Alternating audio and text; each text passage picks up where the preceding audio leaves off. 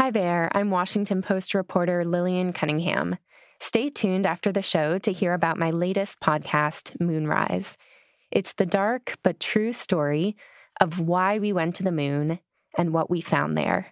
The full series is available now.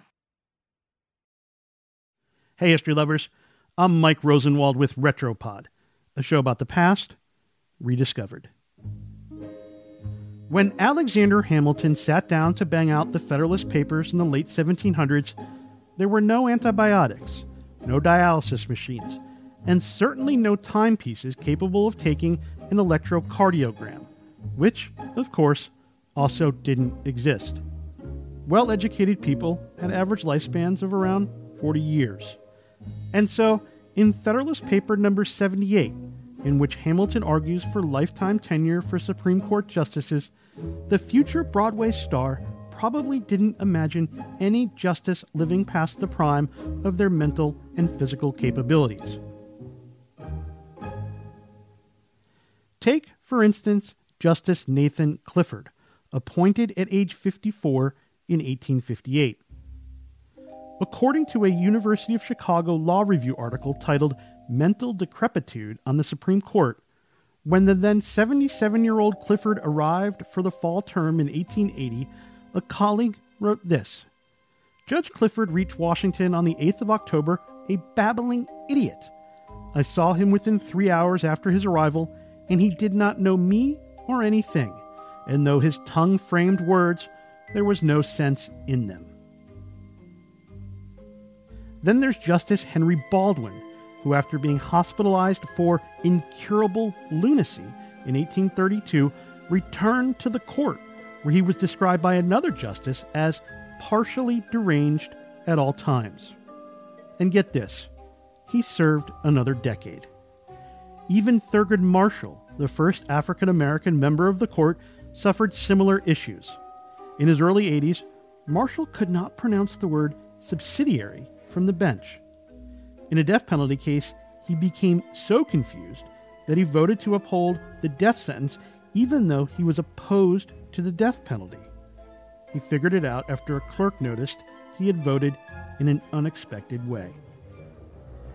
The debate over life tenure on the Supreme Court is an old one, and it typically reappears when justices reach their later years and serious health problems emerge.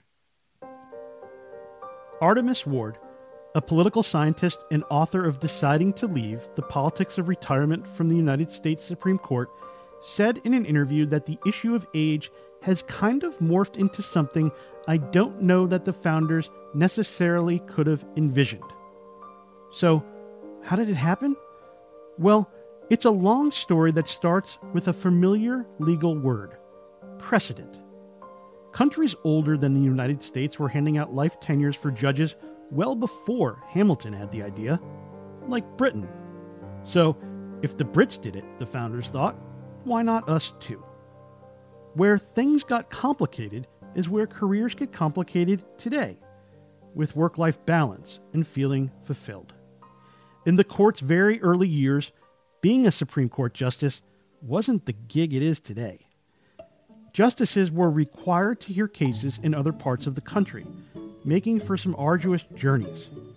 And they didn't have much power until the Marbury v. Madison decision in 1803 established the concept of judicial review, giving judges the power to rule on the constitutionality of laws and government action.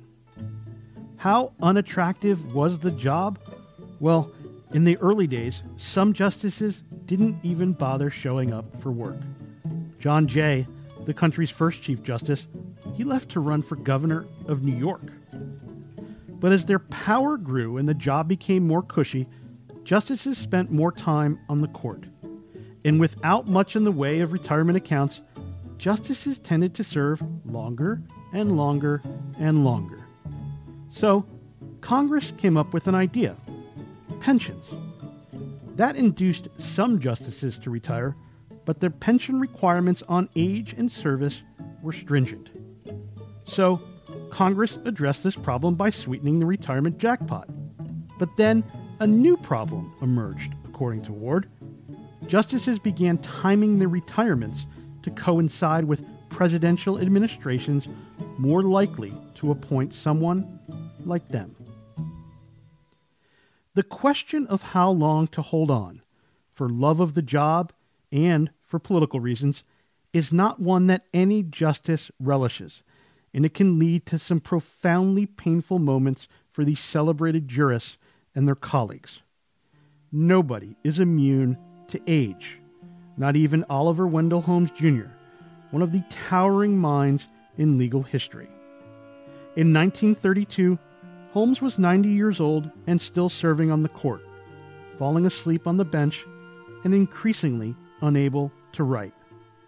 Some of the justices decided Holmes needed to retire. Chief Justice Charles Evans Hughes consulted with Holmes' good buddy, Justice Louis Brandeis, then paid Holmes a visit.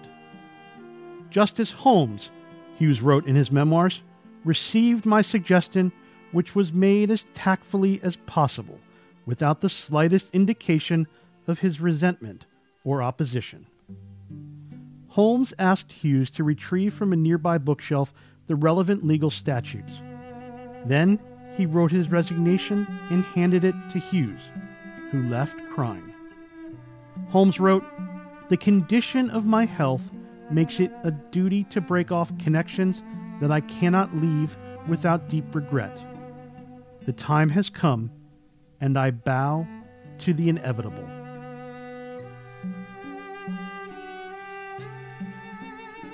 I'm Mike Rosenwald. Thanks for listening.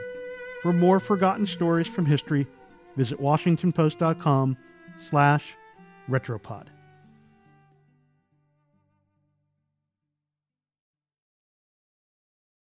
Hi, I'm Lillian Cunningham, host of the Washington Post's presidential and constitutional podcasts.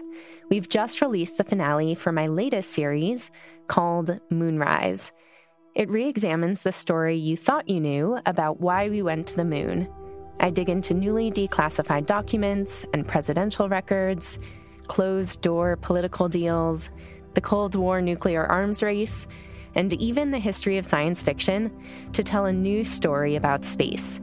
Listen on your favorite podcast app or at WashingtonPost.com/Moonrise. You can binge the entire series, available now.